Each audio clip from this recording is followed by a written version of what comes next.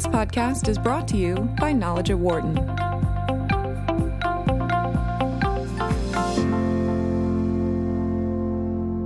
Our guest today is Mr. Mohan G. Valrani. He is one of two co-founders, Senior Vice Chairman and Managing Director of the Al-Sharawi Group in Dubai, which is one of the largest private conglomerates in the United Arab Emirates. Mr. Valrani, thank you so much for joining us today on the Knowledge at Wharton podcast. Thank you, Mukul.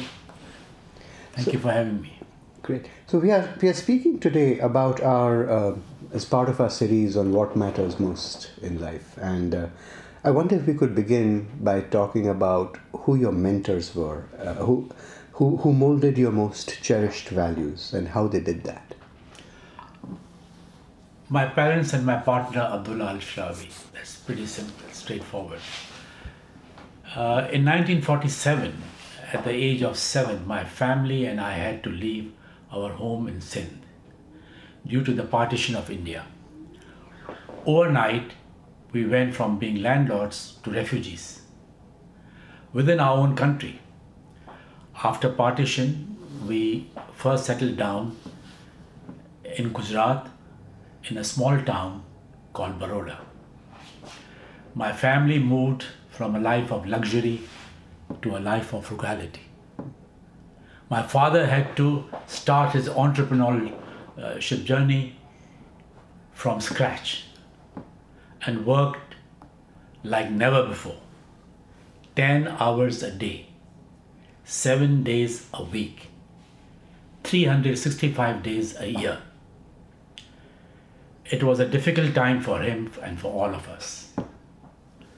From the age of 12, I used to accompany him to the plant during my school holidays and summer vacation, where I learned my early lessons of entrepreneurship. It was fun. I enjoyed it. I never regretted that I'm missing my holidays. The role of my mother during this time was also important. She was an ambitious lady and wanted us to prosper. She made sure that we are well educated. It is through my parents that I learned about the value of hard work and dedication. I cannot possibly answer this question without talking about my dear friend and partner, Abdullah Al-Sharawi. He had the courage to face adversity and did not believe in ever giving up when the chips were down. He was a charismatic leader. We have remained together for the last 51 years and seen many ups and downs together. It is my friendship with him that has taught me the value of being resilient. I wonder if we could talk a little bit about the books that shaped your life. I know you like to read. When did you read them and why do you think they meant so much? And did you reread them later and discover something new? Honestly, the internet has been a blessing for me. Yes, I'm sure. A person at my age, I think internet is my friend. Every year, I take a reading holiday for 15 days. And I try to avoid being in touch with anybody. Mackenzie's Insight is one of my favorite apps for business management, international issues, and the future of effect of technology in our everyday life. I also subscribe to various podcasts from prominent university academics. I spend on an average 2 hours a day reading and listening to various audiobooks and podcasts. The list of books which have shaped my outlook is endless and keeps growing. But some of them which I have reread include Siddhartha, Sadhana, The Realization of Life, Book of the Way, The Art of Communicating, and the Bhagavad Gita. These books have allowed me to reflect and prioritize what is important in life and why. They have also taught me to seek a higher purpose than the pursuit of money. That's great. Speaking of the higher purpose, what were your deepest aspirations when you were young, and what are they today? Have your aspirations changed, and if so, how? Yes, they have changed. Having seen how it felt to live when you don't have money, I wanted to focus on making money when I was young. I wanted to make money at any cost. Over the years, this has changed. What is now important to me is what you do with your money, Yes. not how much you make. Money beyond a certain point loses its utility. What is remaining of my life is now dedicated to the education of children. My next project will be a school that will provide a top-notch British education to those who normally could not afford one. Thousands of students will go to benefit from the education that we will provide throughout the Arcadia network of schools. It's wonderful. What choices or decisions have you made that had the most pivotal impact on your life and that of others?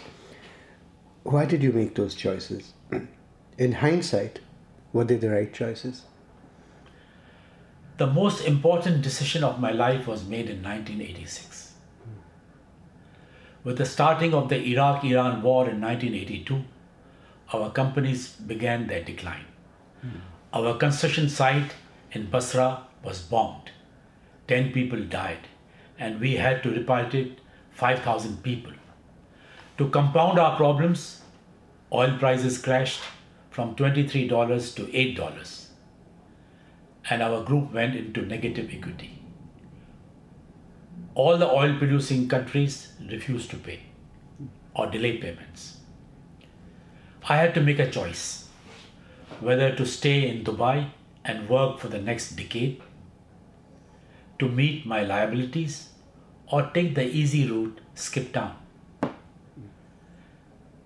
Some of my well-wishers advised me, skip town.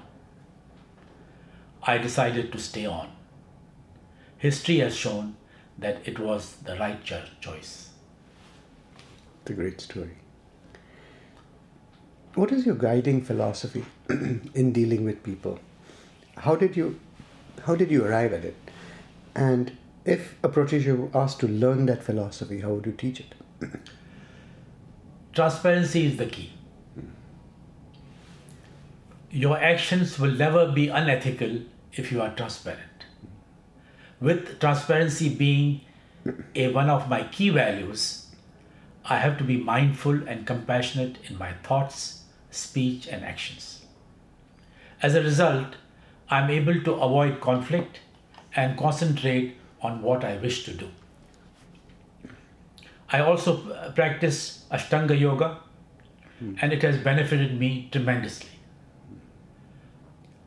I would recommend any protege to take up yoga. It really puts things into right perspective. We all have different kinds of experiences, and I wonder if I could ask you about any experience that might have seemed devastating at the time when it happened, but which you came to see in a different light in retrospect. And can you tell me about such an experience and what it taught you? Again, this experience also had to do something with the Gulf War. The first Gulf War in 1991 was devastating in many ways. Saddam Hussein had taken over Kuwait and was a threat to the whole region. We thought UAE is going to be next. There was a major population exodus in UAE. 90% of the expats population either left or very least sent their families back home. We decided to stay. My partner Abdullah Al-Sharawi and I came to a conclusion that Saddam could not defeat the US-led coalition. The rest is history. Saddam was defeated in 1991 and Dubai began its march towards becoming a global city. Could you? These experiences have made me realize actually the importance of remaining calm. Yeah. Even in the most trying of circumstances, one needs to have calmness within themselves in order to keep others calm around you. Could you describe an ethical dilemma, whether it's professional or personal, that was difficult to resolve? How did you deal with it, and what did you learn from it? The decision that faced me in 1986 of whether to skip town or stay back and pay the banks off was very difficult for me. On one side, I had my duty of care towards my wife and children. On the other side, I had my responsibility to my partner and all my 9,000 employees. I used my wife and children as a source of strength to take on responsibility of saving the company. One draws strength from sources that one cannot imagine. It is important to have an open heart that welcomes different sources of strength. It's a great answer. If you were to think beyond your professional accomplishments, what would you say has been your life's mission and purpose? When and how did you discover it? And have you been able to fulfill it? My professional accomplishments have been tied to the Al-Sharawi Group, to the growth of the Al-Sharawi Group. But today, for the last decade, my mission and purpose has been to educate students. I was the chairman of a non-profit school of 12,000 students for 4 years. Now I am building and operating schools under the Arcadia umbrella. I am enjoying the journey and want it to continue. I would like Arcadia to always be known for an innovative style of education. Although I understand that it's not possible, I would not like this journey to ever end. The journey is more satisfying than reaching the goal. Once you reach the goal, it's boring. What are your ideals? And by ideals, I mean a standard of perfection that you set for yourself. Have your ideals changed over time? And if so, how and why? I've always tried my best to lead a virtuous life. However, over the years, there has been a shift from external achievements to internal peace. Now I focus on the mind, body, and the intellect through the practice of yoga. And from money making, I'm now spending my time educating students and staff. The education sector globally, as you know, has challenges, and teachers need to innovate, they need to change, to adapt to a new norm of students having the same access to information as they do. Technology has to be adapted in the right manner. What convictions or life lessons would you like to pass on to future generations of your family to guide them on their journey? Having seen so much in life, ups and downs, I would say accept the unpredictability of life. Do not be afraid of the unknown. Move out of your comfort zone and walk the extra mile. Allow yourself to give time to your natural talents. Learn how to learn. Be a lifelong learner. Aim to be financially literate before leaving high school. This, I think, is very important. I made sure that all my 3 boys had the basic knowledge of accounting before they left school. Reverse mentoring, you can learn a lot from the young. And Mukul, you know about it. I have heard this in one of your podcasts. Associate yourself with the right people. Don't waste time. It is finite. Would you be able to give some advice to young people about how to be happy? What advice would you give them? Remain curious. It makes life wonderful. curiosity leads to creativity. I'm really enjoying my life because I've never lost touch with curiosity. Be transparent, you have nothing to hide. Aim to lead a conflict-free life without compromising on your principles. Conflict is a waste of time. Take care of your emotional and physical health. Of course, and then practice meditation. Be flexible. Change is the only constant in life. What role does, you've talked about education, so I think I can guess the answer to this, but thinking more broadly, what role does giving back play in your life right now, and what forms does it take? I believe the shortcut to eternal happiness is in giving. Apart from donating your wealth, giving of yourself is equally meaningful. I aim to be in a giving attitude all the time. I'm giving when I'm praying. I'm giving when I wish someone good luck. And I'm also giving when I communicate with compassion and love. One of the best forms of giving is forgiveness. If people learn to forgive, the world will be a better place. It's very interesting you said that, because I've often felt that forgiveness is more valuable to the one who forgives than the one who is forgiven. Do you? True, I agree with you 100%, because the moment I forgive, my enemy becomes my well-wisher. I don't have to focus my time on hatred, on revenge. All that is out. All that time is saved. You are at peace. Yes, exactly. You are at peace because you are forgiven. So simple. And it costs you nothing. It costs you nothing. It's free. Why is forgiveness so hard? I think attitude, ego, and living in the past. Living in the past.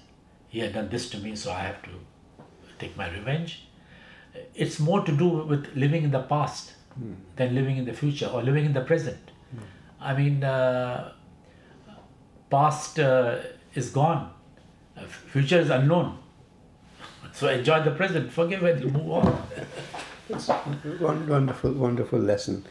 You mentioned that you've had a business partnership for more than 50 years. What is the secret to having a long-lasting partnership like that? As I've told you, key is transparency. Transparency creates trust. Everything is an open book. This leads to collaboration, cooperation, and not competition. This creates the power of one. Not only the first generation, but even the second generation works on this basis that they collaborate and cooperate and work as a team, as one member rather than seven. So this has been the reason for success. And plus, we have gone through good times, bad times, difficult times, and we have worked together. We have not given up on each other. So it's basically trust and transparency. One last question. What matters most in life? Very simple. I have a short answer for this. Be grateful for what has been bestowed upon you. It is only in gratitude where you will find peace. It's gratitude all the way. So Balrani, thank you so much for speaking to Knowledge at Wharton and taking part in this podcast. I'm so grateful to you. Thank you, Mokul, for having me. For more insight from Knowledge at Wharton, please visit knowledge.wharton.upenn.edu.